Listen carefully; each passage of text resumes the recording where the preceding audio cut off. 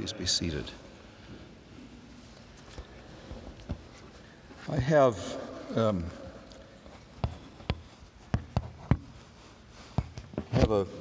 prop this morning, a visual aid, show and tell they used to call it when I was in school. This is a very fragile copy of the Book of Common Prayer.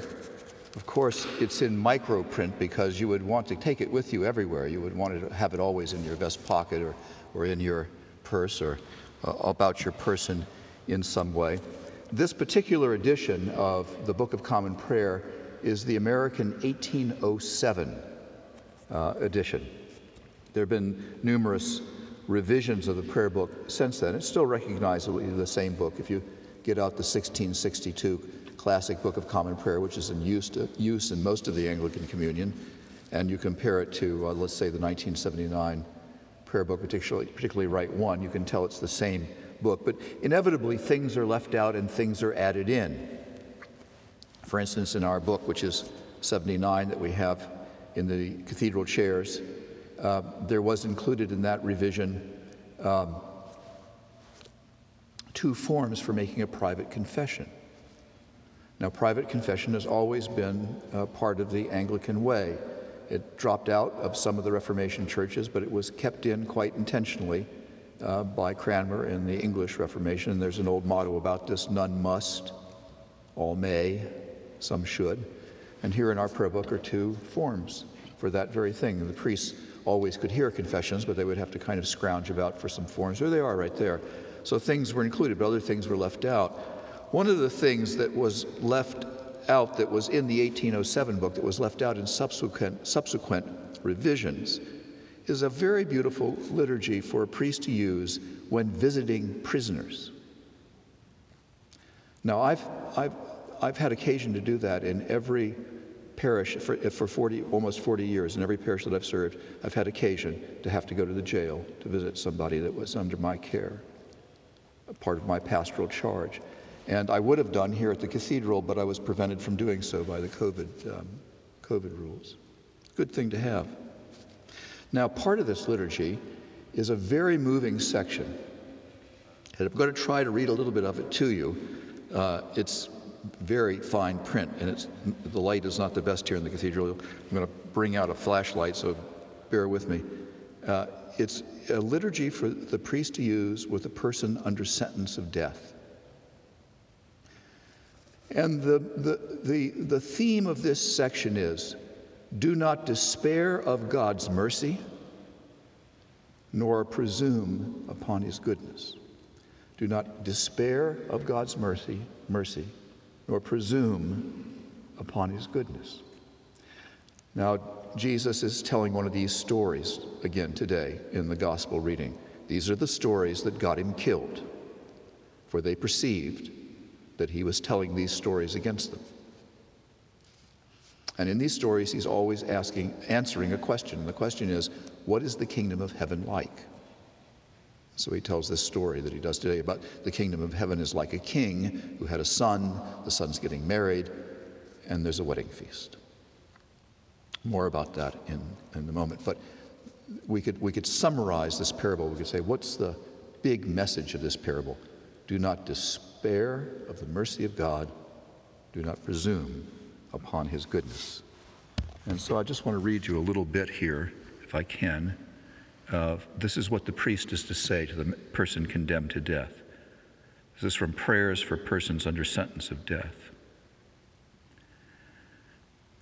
Be not deceived with the vain and presumptuous expectation of God's favor, nor say within yourself, peace, peace, where there is no peace.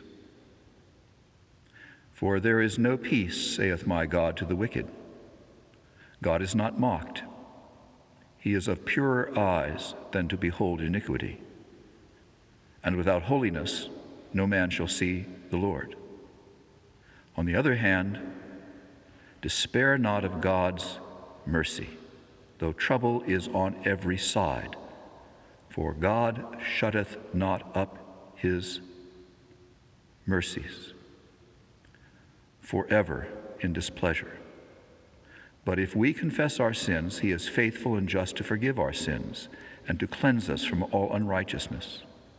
Do not either way abuse the goodness of God, who calleth us mercifully to amendment, and of his endless pity promiseth us forgiveness of that which is past, if with a perfect and true heart we return to him. Real prayer book prose in every way. Heartrending, I think. So what is this parable about? Well, these are the stories that get Jesus killed. So he's telling this story, and Jesus is criticized. And there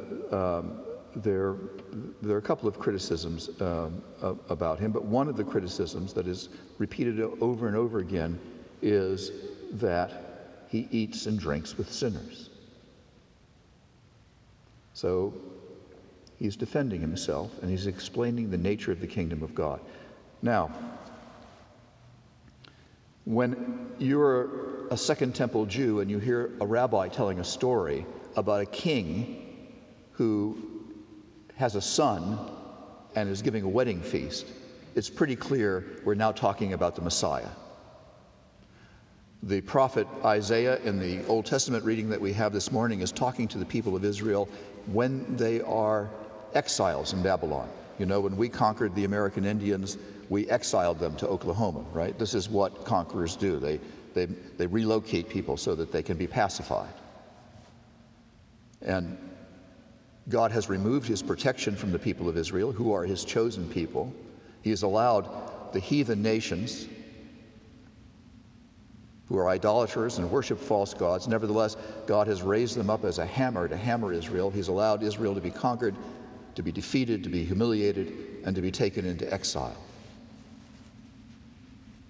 And their prayer is, how long, O Lord, will your wrath and your anger be against us?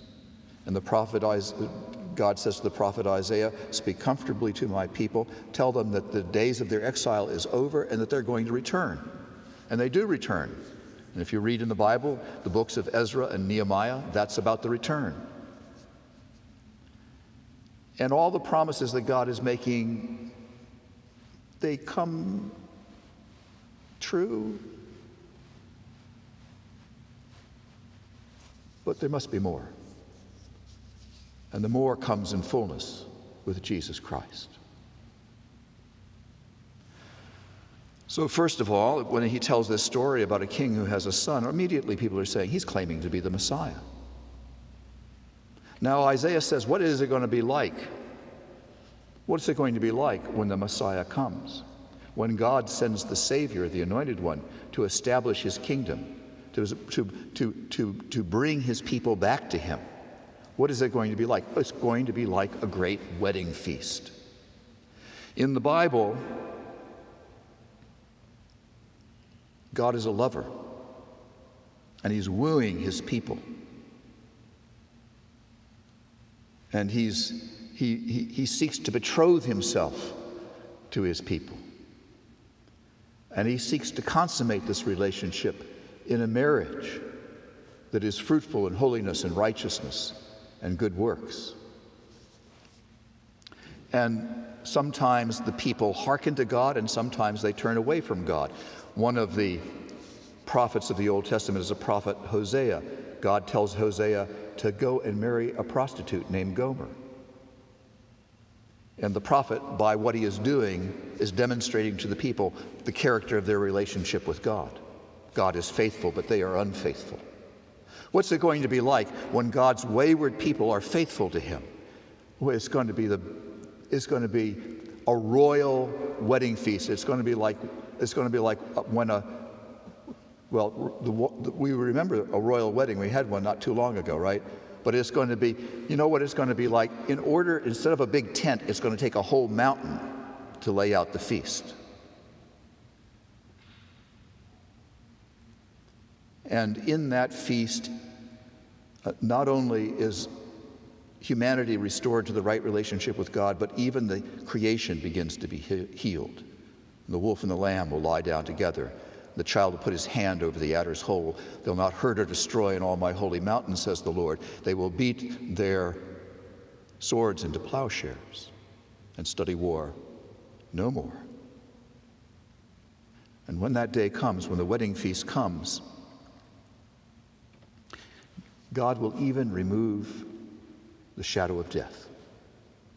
Yea, though I walk through the valley of the shadow of death, I will fear no evil, for thou art with me. God is going to take away that pall that hangs over us all on that great day when the Messiah comes, when the marriage between God and his people is consummated in this great marriage feast. So it's pretty clear when Jesus is telling this parable what he's talking about. And he's saying in some mysterious way, even though the Romans are still in charge, and what does this mean? That the kingdom is already upon us. Jesus is fulfilling all the promises of Isaiah. He's doing it in ways that completely and meticulously fulfill the prophecy, but also in ways that are totally unexpected. Even his disciples, right up until the time he's crucified, don't understand.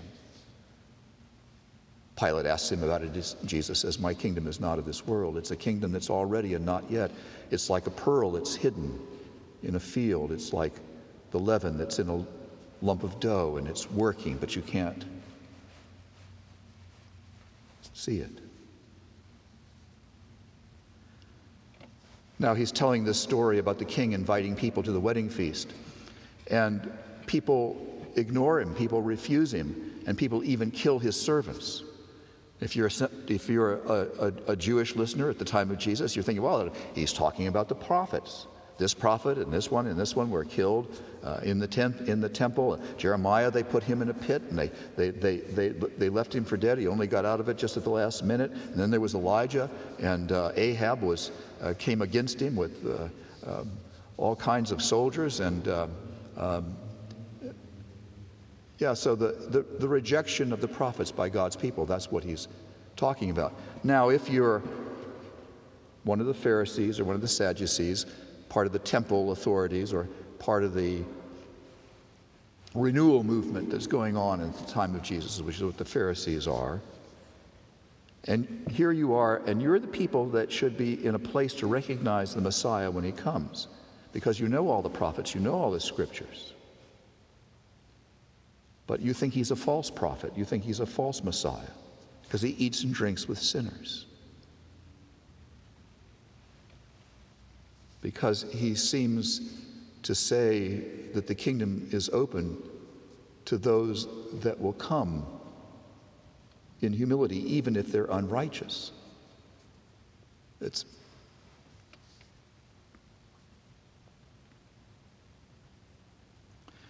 Now, so the people that you would expect to receive Jesus don't receive him.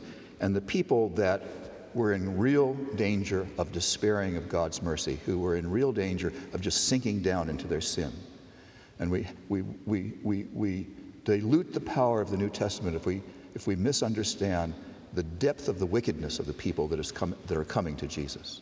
The sinners are flocking into him. Matthew, whose gospel we're reading today, the closest that we can get to the kind of person Matthew was that when Jesus called him, he was a Nazi collaborator. In our kind of framework, that would be the closest that we could get. You remember that story about Zacchaeus, that little man who climbed up in a tree because he wanted to see Jesus? He was a crooked businessman, and he made his living by crushing the poor. Prostitutes came and sat at the feet of Jesus. It was a real, genuine scandal. When I was teaching seminary, I had a student one time, and he had a student parish, and there was a man who had been he'd been sent to jail for being a sexual predator. And he'd served his sentence and he'd been released, and he started to come to the service. And the people in the church said to him, "You can't let that man come in here." Those are the kinds of people that were coming to Jesus. Now, if you're one of those people and you're listening to this story that Jesus is telling, about how, the high and the mighty are rejecting the king's messengers, you're kind of saying to yourself, well, give it to him, Jesus, sock it to him, right? Let's let they've had scorn for you, they've had contempt for you, they have let you know what they think of you, and you're very satisfied with how the story is going so far. And then it gets quiet. If you're Matthew, if you're Zacchaeus, if you're one of the prostitutes, it gets quiet. Because now the king comes out to see the guests.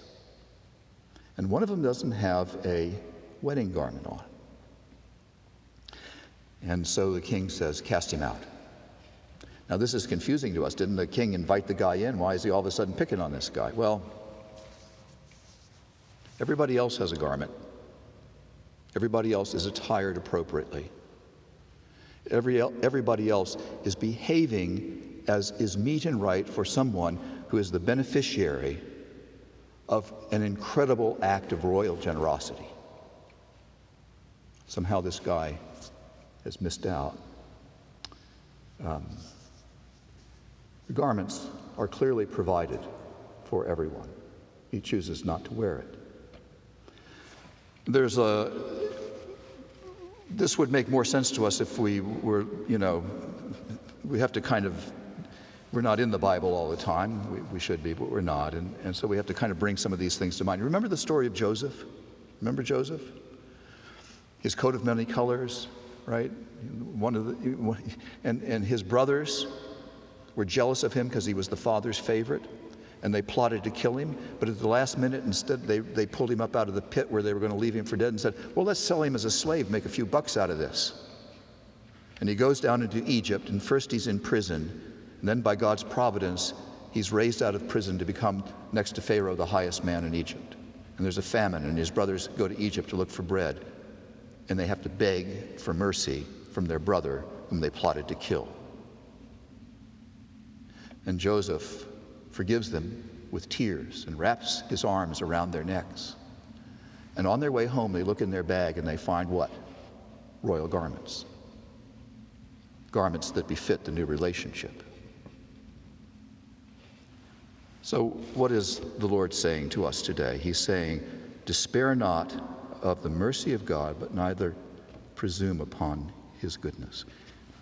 The kingdom of God is already and not yet, and the already for us is at work around us, had we but eyes to see it. But it becomes visible in the Holy Eucharist. Here we have a foretaste of this banquet which is to come on the mountain. Here is the forgiveness of sins. Here is reconciliation with God. Here is the royal blessing. Here is the wedding banquet of the King's Son.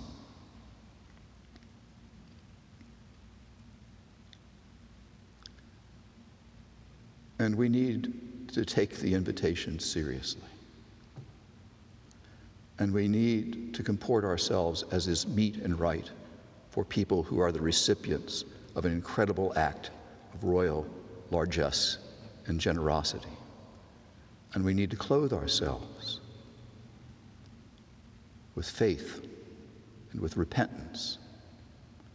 If you have a few moments before the beginning of communion, open the prayer book to the Decalogue, the Ten Commandments, and just reflect. So that when we come to the confession, we can, with hearty repentance and true faith, confess our sins to Almighty God.